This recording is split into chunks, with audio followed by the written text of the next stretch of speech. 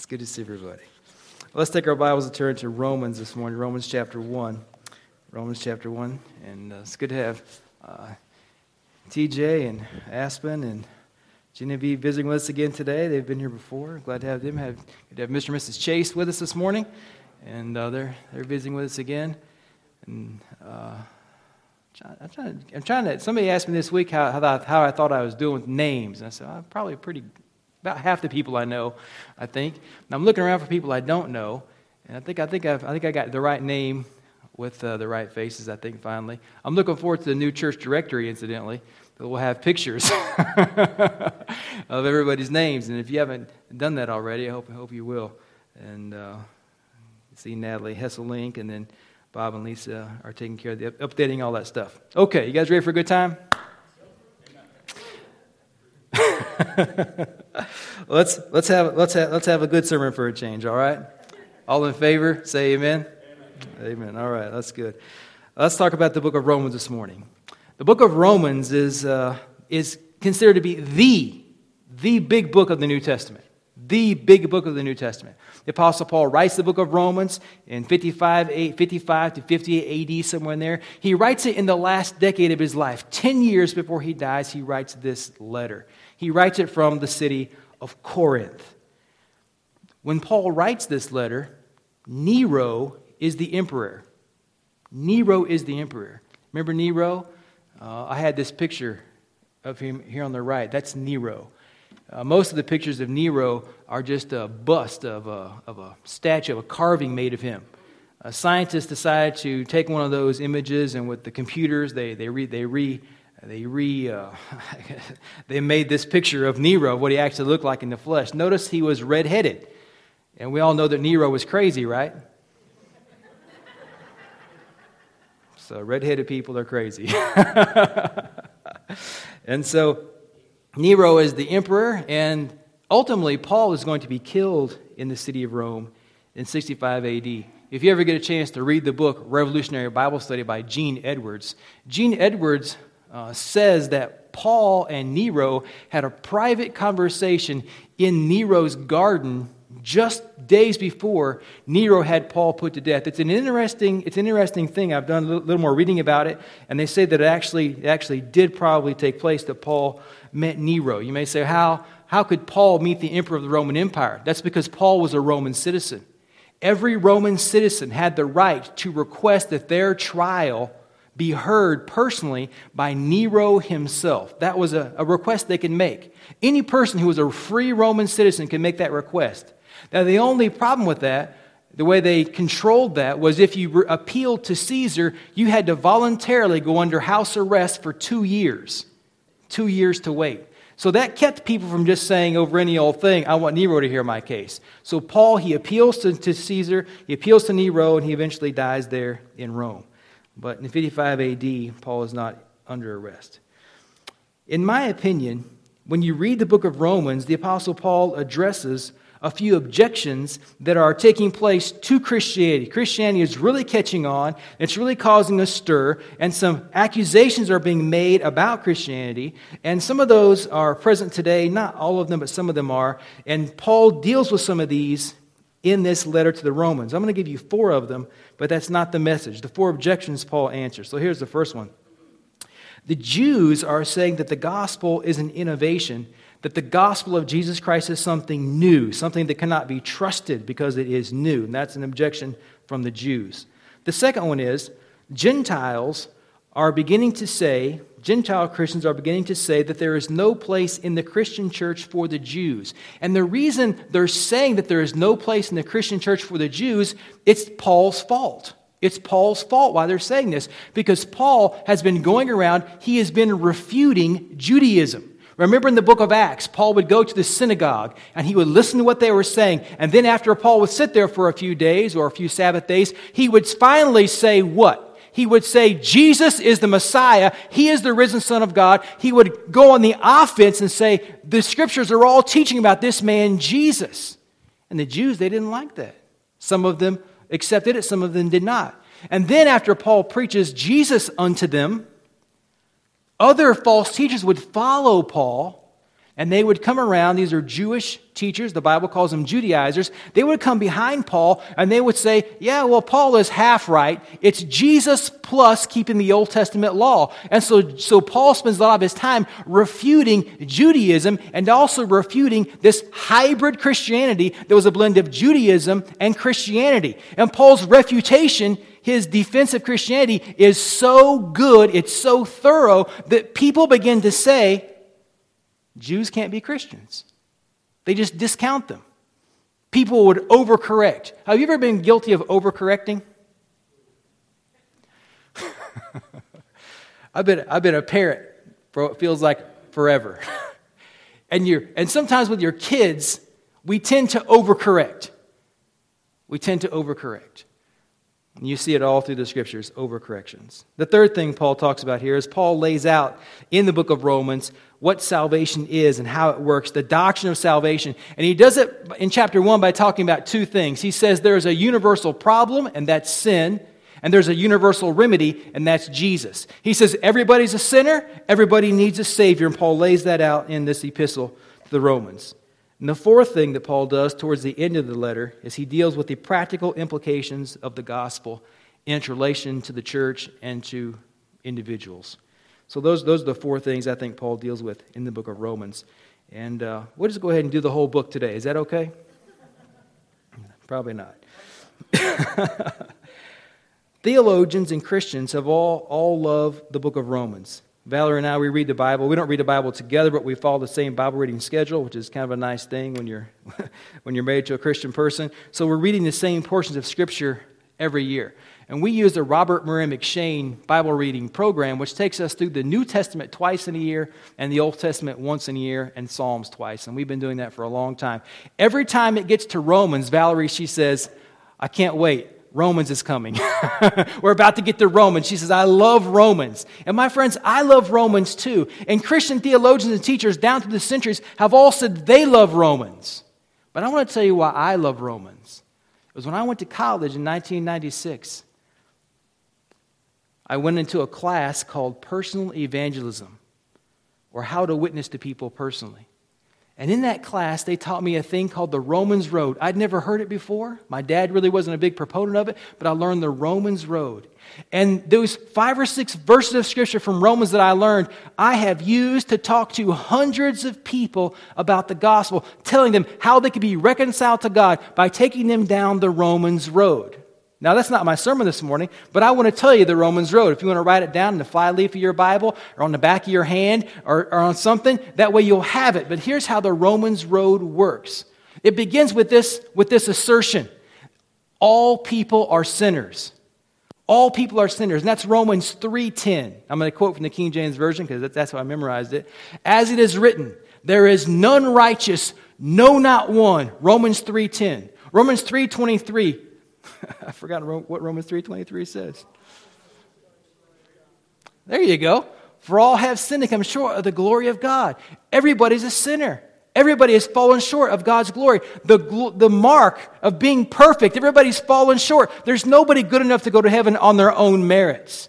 You may externally be pretty good, but even internally we sin. That's where we sin the most, is on the inside. All are sinners. And then they taught me to say, sin demands a price. Romans 6:23, for the wages of sin is death. Because you're a sinner, you're going to die. You guys know what a wage is? How many of you got a wage? Get a wage. This morning I asked Valerie, I said, did I get paid this week? And she said, yes, you did. I said, I don't even think about it. She said, I do. It tells you who handles the money at our house. I never think about it. She does all the money work at our house, which is... I was going to crack a joke about that, but I decided not to. I was going to whine and complain. So, a wage is something you get because you deserve it. The wages of sin is death. Because you sin, you're going to die. All death is a result of sin. Nobody dodges it. Everybody's going to perish. The wages of sin is death. The third part of the Romans Road is Jesus paid the price for you. Romans 6:23b. But the gift of God is eternal life through Jesus Christ our Lord. and you contrast the difference between a wage and a gift. A wage is something you deserve. A gift is something you don't deserve. A gift is something you don't deserve. Wage, you deserve death. You do not deserve salvation. But Jesus Christ has given us a gift. And all gifts have to be paid for, don't they? We're coming up upon the great Christmas season, right? Where we're going to be giving lots of gifts to people who we care about and who we love. And in that season of giving, the level of your giving is going to be determined by the amount of money in your bank account, right? Gifts have to be paid for. And Jesus Christ paid for the gift of salvation. But the gift of God is eternal life through Jesus Christ our Lord. Jesus Christ died and paid the price for sin so that you could go in. And then the fourth part of the Romans road is probably my favorite, Romans 10, 9 through 13. I'll just do verse 13. For whosoever shall call upon the name of the Lord shall be saved. Call upon Jesus and He will save you.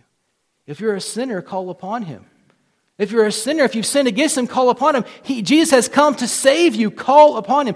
I love Romans because that's what they taught me at college. They didn't teach me the whole book of Romans. I wish they had. They didn't teach me a systematic study of Romans. I wish they had. But they did teach me the Romans road, and I've walked down that path with hundreds of people, old people, young people, blind people, sighted people. I've tapped on people's doors and showed them the path to heaven. That's why I love the book of Romans, is because it's where I learned how to tell people the greatest story, the greatest news they could ever hear about Jesus Christ and His saving power. Martin Luther, who was a Catholic monk in the 15th century, he loved the book of Romans too. Because the book of Romans was what he was reading when he realized that a person is justified by faith alone without doing works for salvation. This was very important to Martin Luther because he was a Catholic monk. He was a Catholic priest. He taught the Catholic doctrines. And he was so worried, he was so afraid of meeting God and having to give an account for his sins. He thought about meeting God in the day of judgment. And he said, how can I atone for my sins? How can I have peace with God? And he could not find peace. He fasted. He starved. Fasting and starving yourself are the same thing, aren't they? He beat himself. He did all these special works to try to find peace with God. But one day he was reading the book of Romans in Greek. And this is a little bit debated. Some people say he was reading it while he was sitting upon the commode. Bathroom reading. And he read the book of Romans, chapter 4, and sees that Abraham believed God and it was credited to him for righteousness. And he sees Paul's reasoning that through faith in Jesus, one can be justified before God. And Martin Luther, the light goes off in his brain and the whole world is changed because he realizes that salvation is through faith in Christ and not our works. You know what it was? It was a real load off his mind. Because friends, if you're going to work your way to heaven, it's going to take a lot of work. But you can't do it. But Jesus Christ has come to save us. Now let's talk about Rome itself a little bit, and then the Roman church, and then I'll get to the bulk of the message, okay? The Roman church that Paul writes to was nobody knows how it got there. Nobody knows how it got there exactly. Christianity began in Jerusalem and Judea, and then it spread all across. And if you ever look at a map, you can see that Jerusalem is here and Rome is way to the west, way across the Mediterranean Sea. But Christianity, it began in Jerusalem and it spread because of persecution. When the church of Jerusalem became very large, it became a target of the Jews, the Jewish religious leaders, and also the Roman Empire. And they struck that church and it broke into 1,000 pieces, and people scattered all over the world. You can see that in Acts chapter number 8. Some of those people wound up in Rome. Rome was a great city to go to. It was a cosmopolitan city, a city of power, of wealth. It was a wonderful place to go to if you wanted to go to a place where stuff was happening, kind of like some of our cities downstate. Now, in Paul's day, this church at Rome, in verse number 8, look what Paul says about this church in Romans 1:8. He says, I thank God through Jesus Christ for all of you, because your faith is being reported of all over the world. This church, they didn't know how it began exactly, but this church became famous. In an earlier edition of this sermon this week, as I was writing it, I wrote down, "Dear Lord, make Faith Baptist Church a church like that. A church that's famous all over the world because of our faith, because of our love, because of our obedience to Jesus Christ." You may say, "Well, how could it be? We're here in Sheboygan, Michigan. Nobody knows about Sheboygan. They always get us confused with Wisconsin." If you say to Siri, "Pizza places in Sheboygan," it takes me to Wisconsin. But you know what? The Lord, through the power of the Holy Spirit, can do that thing with us. And that should be our ambition, to be a famous church for the glory of God. Now, this Roman church, it was well known in Paul's day, and it's still well known today. For 300 years, the church at Rome was a growing church. A church that grew in its power and influence because it was in Rome, because there were a lot of big brains there in that city. Those people became Christians, and some of them became the leaders of the church, and that church was filled with great minds. And for 300 years, the church at Rome dominates Christianity. Had the greatest preachers, the greatest assistant preachers, just a beacon of the light, the beacon of light in that world. But it didn't stay that way, because the church at Rome over time began to slide away from the Lord, slide away from the truth, to the point now that the church at Rome is not even a church of Jesus Christ at all anymore, because they lost the gospel. They lost the gospel. Tom Nettles, a historian at the Southern Baptist Theological Seminary, he was in Lawton, Oklahoma. He was preaching and teaching there, and I was talking with him, and I asked him about Catholicism. And he said, the church at Rome was a true Christian church, just like we are a true Christian church. But they slid away from the gospel, and they became a corrupted church. They became so corrupted that they don't even have the gospel anymore.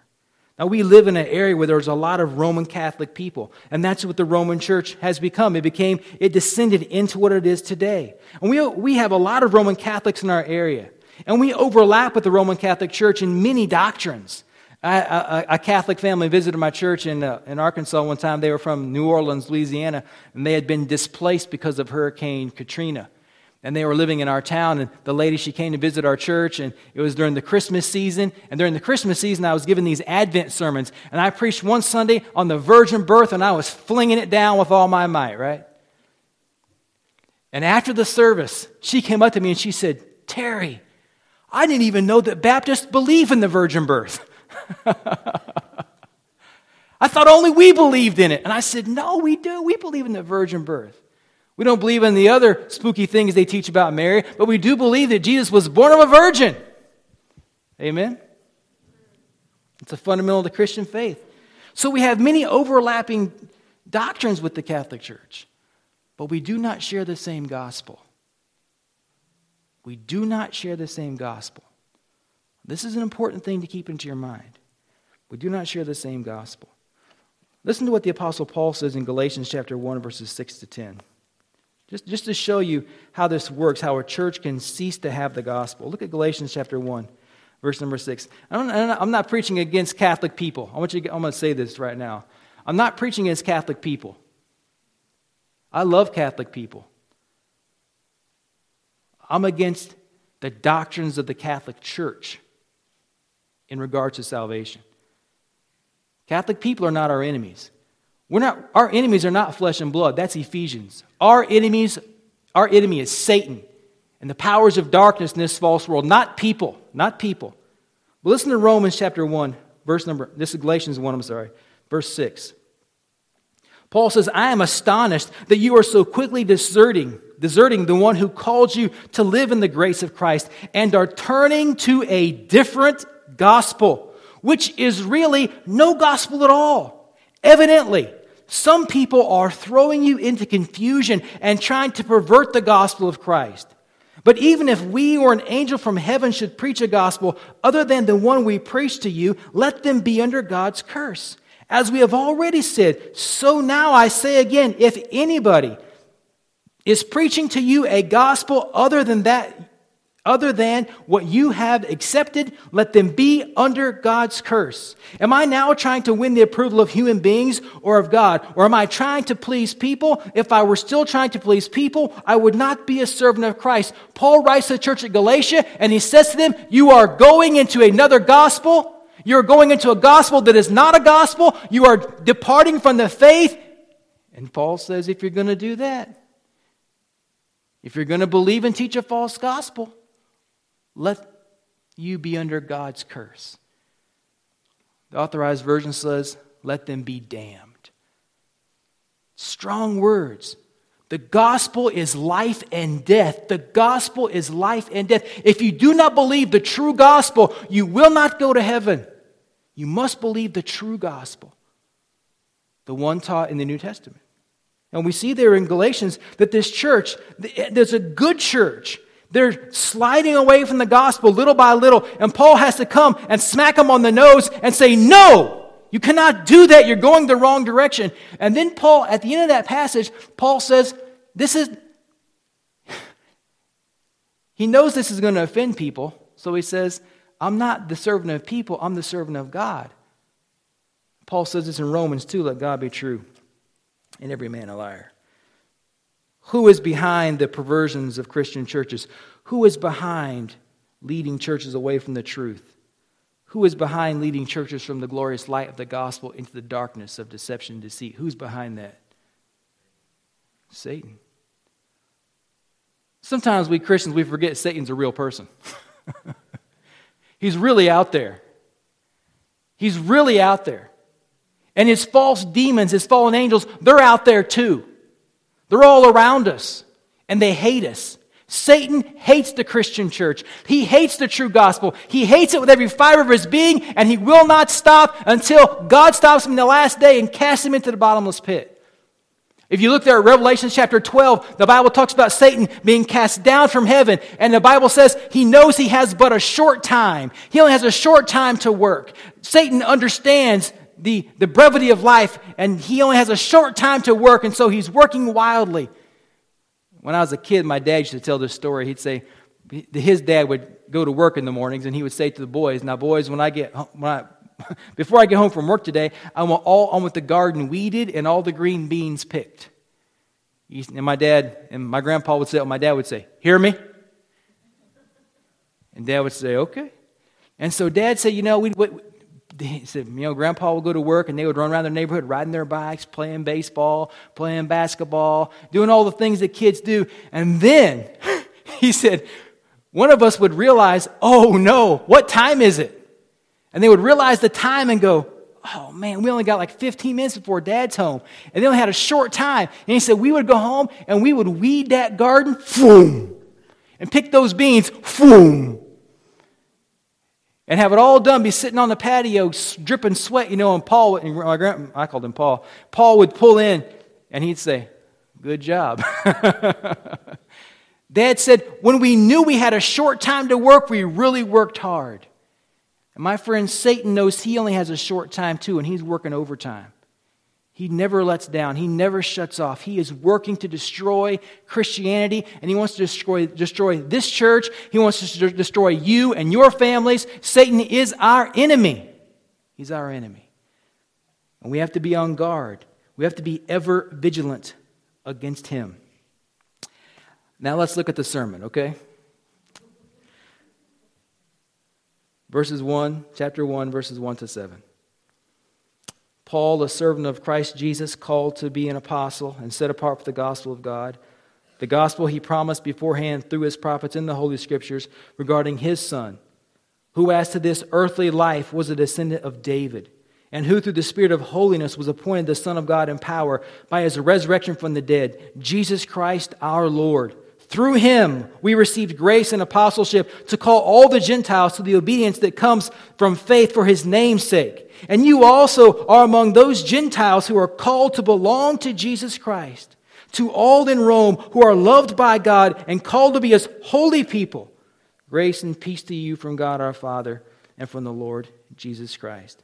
The first thing Paul talks about in verse number 1 is Paul lets them know he is a servant. He is sent by Jesus. This word to be an apostle means you are a designated messenger. Paul tells them this is not something that is coming from my mind. It's not my ambition. This is something God has given to me. I am a servant of Jesus Christ. Jesus Christ has sent me with this message to you. I am under the authority of Jesus Christ. That's what he says. I am a servant sent by Jesus. Set apart for this special purpose. Set apart for the gospel of God. In verse number 2, the Apostle Paul, he starts to deal with this assertion that the gospel is an innovation because he says it's the gospel that God promised beforehand through his prophets in the Holy Scriptures. You see, the gospel, the method of salvation that we believe, the salvation that comes through faith alone, is not an innovation. It is not something new. It is something very old. And God has been talking about this all through the Old Testament. In Galatians 3:15, it starts off with a promise that there would be a son who would be born to a woman who would bruise the serpent's. He would crush the serpent's head, and the serpent would bruise that person's heel, talking about Jesus Christ. In Genesis chapter 15, verse number 6, the Bible says that Abraham believed God, and it was credited to him for righteousness. In Genesis chapter number 22, the Bible, you know where Abraham, you guys remember Abraham?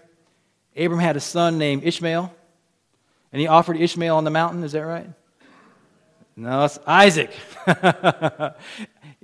Abraham did have a son named Ishmael. It's a trick question. He did have a son named Ishmael. He also had a son named Isaac. And God told Abraham, I want you to go and kill your son Isaac on this mountain. And so for 3 days and 3 nights, they traveled to this mountain. And on the way to the mountain, Isaac says to his dad, he says, Dad, we got the fire, but where's the lamb? And Abraham says, God will provide himself a lamb. The Authorized Version says it that way. God will provide himself a lamb. The NIV says God will provide for himself a lamb. But they both say the same thing. And the point is God will provide a lamb to pay for these sins. God will provide. And all these things are all pointing to Jesus in the New Testament. If you turn to Exodus chapter 12, verses 13, where he has that great story about the Passover, the death angel is going to come and kill all the firstborn, and only those who are under the blood will be spared. And the Bible says they're supposed to put the blood on the top part of the door and the upright part of the door, the horizontal and the vertical. Now, when I do that, what does it look like? It's like a cross. It's this way and this way. In the Bible, in the offerings of the Old Testament, they would do this thing called a wave offering, where they would wave an offering. They would take it and they would kill it and wave it at heaven. And here's how it would go. They would make the offering, they would lift it up and wave it. Can you see it? And then in the tabernacle, the way the furniture is arranged, then when you come in, there's a piece of furniture here, a piece of furniture here, and here, and here. As the priests would walk in, they would do the service of the temple. They would come into the front, they would walk over here, they would walk over here, they'd walk over here, and that floor of that temple was covered with gold. And what happens over time in a floor when you walk the same path all the time? It wears through. And so as these priests are walking into the temple, into the tabernacle, they're walking into a place where there's a cross worn into the floor. All through the Scriptures are all these pictures of Jesus Christ. It's all through the Scriptures. God has prophesied this. If you look at Exodus chapter 26, all the way through chapter 40, all the parts of the tabernacle, they're all pictures and shadows and types of Jesus Christ himself. And you say, well, that's just because, preachers got to have something to talk about. Well, that's true. But in Luke chapter 24, verse 27, the Bible says that Jesus met these disciples on the road to Emmaus, and he talks to them, and the Bible says, beginning at Moses, and through all the prophets, Jesus prophesies, he shows them that all those things are about him. That's why when you read the Old Testament, you can find type after type after type of Jesus. Once you know to look for them, they're there. Have you ever been to an airport or some place that has one of those pictures on the wall that's all those weird dots? And it says, what do you see here? And you stand there and you stare at it, and You're like, what is this? Just a funky looking picture? But if you let your eyes get out of focus and something pops out of it. I remember the first time I saw one of those, some other people were looking at it, and they said, yeah, it's an airplane. And I'm just like, I don't see nothing. You know, they're all staring at it. And one guy said, yeah, it's an airplane. He said, look for an airplane, you'll see it. And the minute he said, look for an airplane, guess what I saw? An airplane. Once I knew it was there, it was there. Once you know that the Old Testament talks about Jesus, you find it everywhere. You find it everywhere. Remember the guy Noah? What did Noah build? He built an ark. And what is the ark a picture of? Jesus. Everybody who's inside of Jesus is saved, right? Everybody who's outside of Jesus is lost. It's all there. And then how many doors were on the ark? How many doors? Only one way into Jesus. And then who closed the door? Who shut down the whole opportunity for salvation to the world? Who shut the door? God shut the door. And that door is open until God shuts it. It's open even right now. All these things, all through the Old Testament are all there talking about Jesus. And this is what Paul says. This is the gospel he has promised beforehand through the prophets in the Scriptures. It's not an innovation. It's something old. It's the old way of salvation. In verses 3 through 4, the Apostle Paul says that Jesus is the Son of God. But then he also says that Jesus is a Jew, regarding his son, who as to his earthly life was a descendant of David. Now, why is Paul bringing this up? Remember, people are saying that there is no place for Jews inside of Christianity. And here is Paul, right at the beginning, he's saying that your Savior is, guess what? A Jew. A Jewish Savior. The Son of David. Jesus is a Jew. Now, you say, well, how come Paul's not more explicit about this? Paul becomes way more explicit about it as the book unfolds. But here, he's chipping away at it right at the beginning. It's very important. Jesus is a Jew. We are all a part of the salvation provided by a Jew. Not just a Jew, but a Jew who is the Son of God. In the footnote of the NIV, it says here that Jesus, according to the flesh, in this, who has a 1984 NIV? Anybody have a 1984 NIV? I don't know. This is the 2011. I don't know what the 1984 says, but this one says, this is 2011, regarding his son, who as to his earthly life was a descendant of David. There's a footnote that says, who according to the flesh was a son of David. So, I'm not quite sure why they've done that, but it's worth thinking about it later. I wish I didn't say anything about it right now, because now I'm thinking about it. Jesus Christ, the Son of God, the descendant of David. And then in verses 5 to 6, Paul says that this Jewish Savior Lord is the one who the Gentiles serve. So now the Gentiles are serving a Jewish master. Look at the reading. Through him we received grace and apostleship to call all the Gentiles to the obedience that comes from faith for his name's sake. And you also are among those Gentiles who are called to belong to Jesus Christ.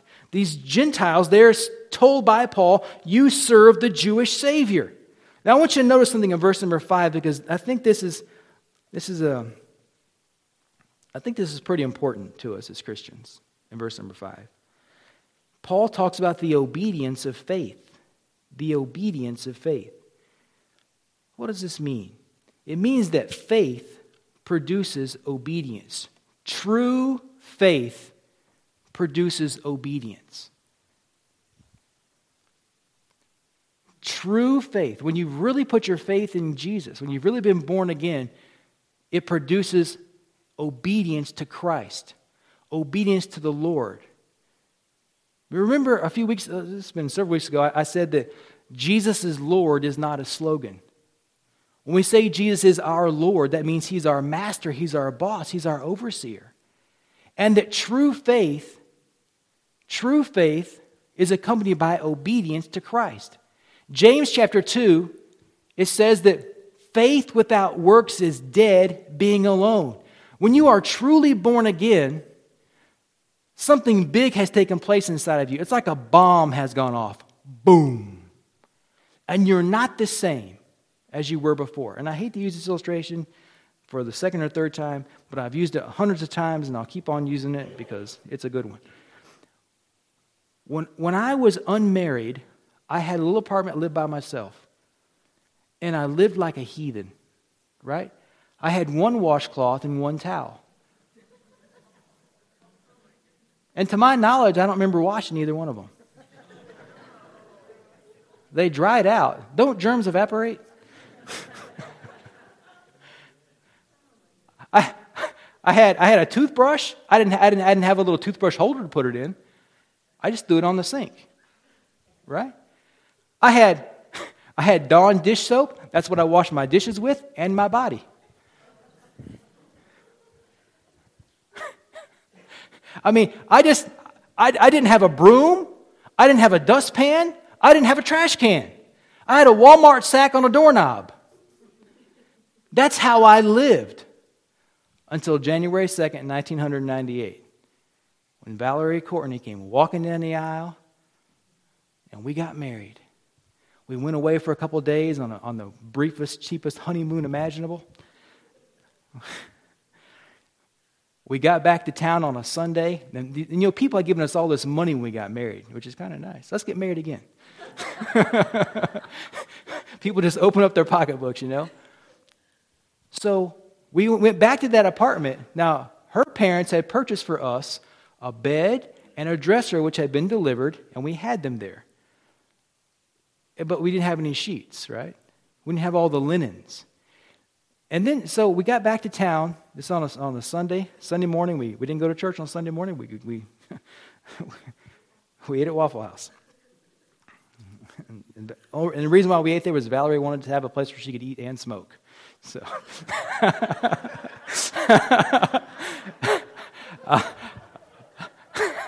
I'm just teasing. That girl's she's never touched a cigarette in her life.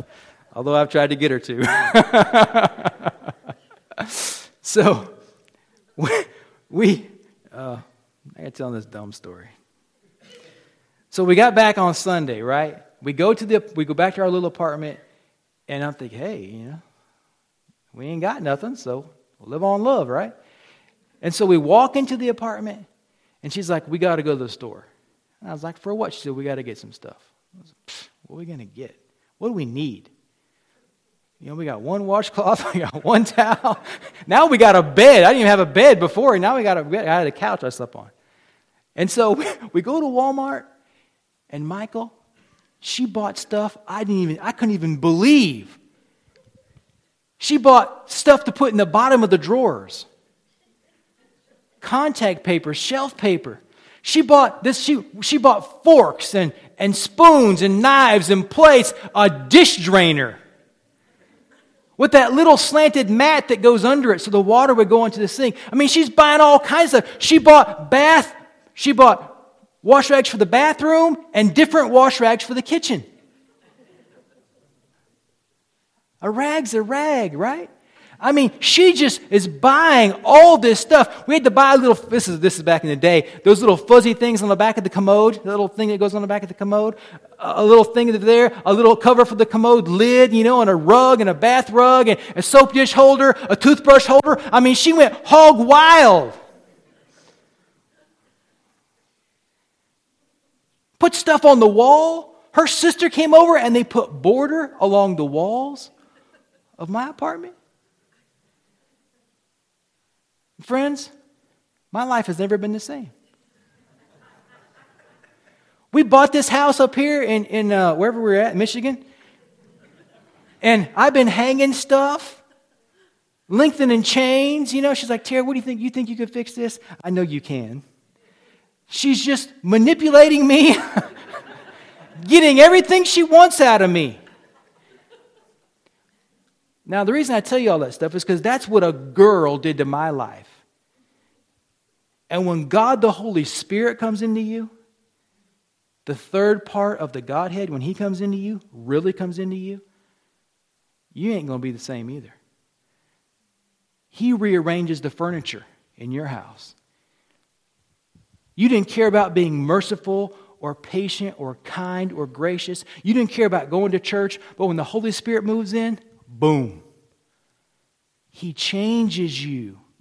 And that's what Paul means here, the obedience of faith. The obedience that comes from faith. The new birth is a big deal. You're not the same.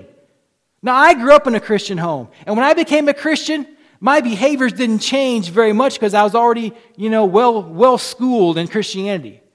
But when my parents became Christians, my dad was a, Waylon Jennings, Merle Haggard, kind of redneck heathen outlaw.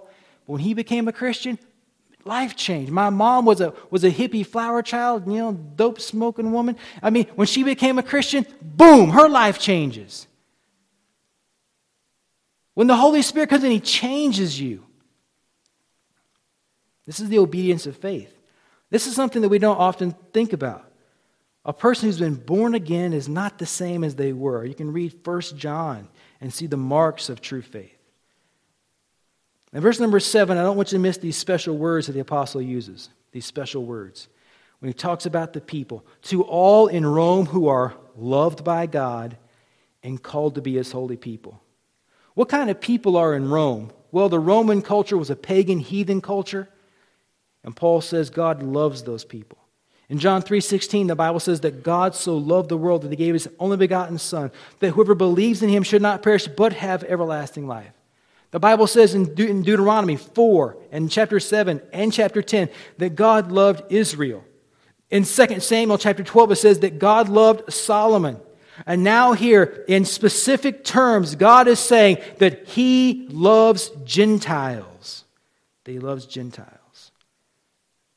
He loves these people. He sent His Son to die for them too. And He's called them to be His holy people. Now this designation is not lost on me.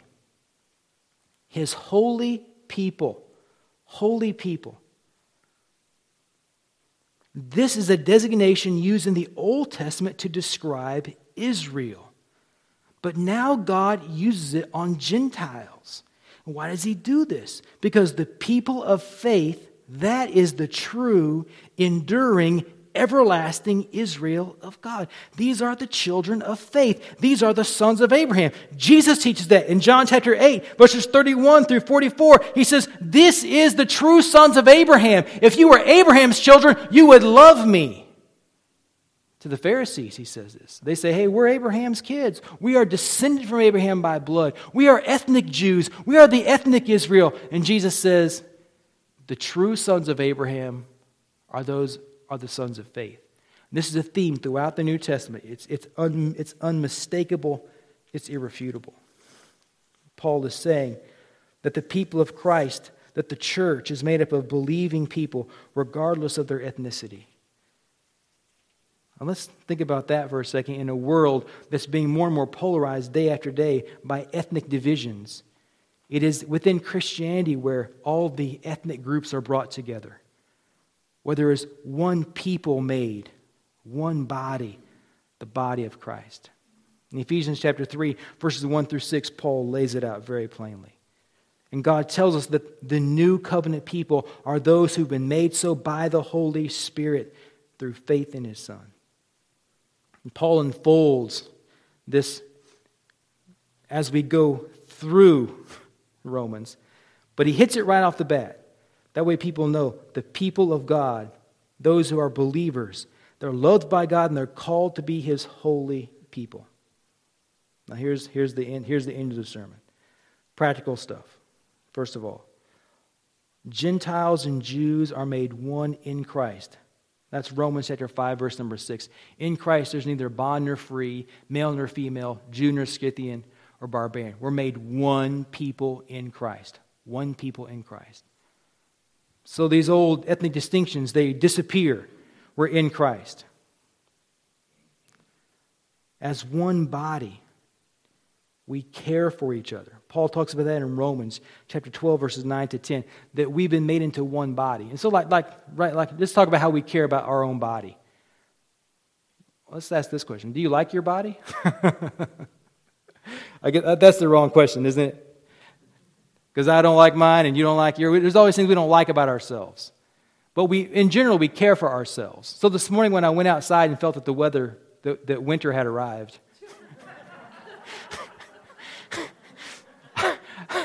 I went back in the house and got a warm coat. because I care for my body. And when I get home today, I'm going to eat lunch because I care for my body. I'm going to take some ibuprofen because my foot hurts because I care for my body. I mean, I'm just all these things. I love myself. And when the Bible talks about us being made into a body, this church, this local fellowship right here, we're a body too. And we should care for one another. And Paul gives this warning in Galatians where he says, you have to be careful that you don't start to bite and devour yourself. What do you call a person who bites their own body and chews on themselves? What do you call that person? Crazy. Nuts.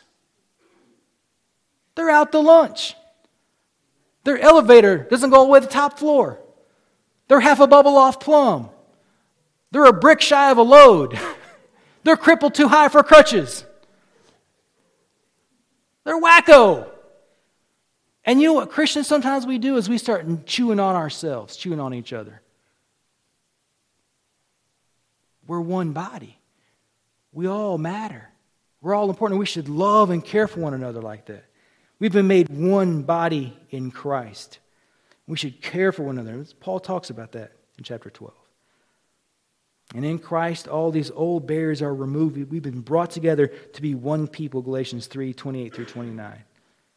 We are the people of God if we believe the gospel.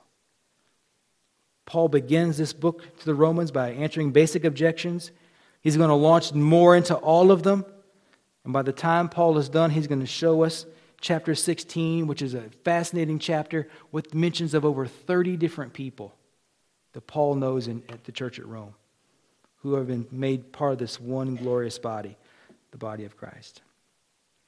Let's pray together. Heavenly Father, we thank you for this opportunity to be here. We pray that you bless this word to our hearts now. I pray that you would save sinners, Lord. If there are people here who are not Christians, Lord, I pray you would save them. Maybe, Lord, you'll save them right at this moment, that they would believe on Jesus and call upon him. And Lord, maybe when they get home, they'll be sitting there in their chair and you'll cause them to think about their own eternal state. And maybe, Lord, those of us who are Christians and we have the wrong focuses and we're not really living for you like we should, you'll deal with us too, Father. Help us, we pray. In Jesus' holy and glorious name we ask it. Amen. Let's stand together.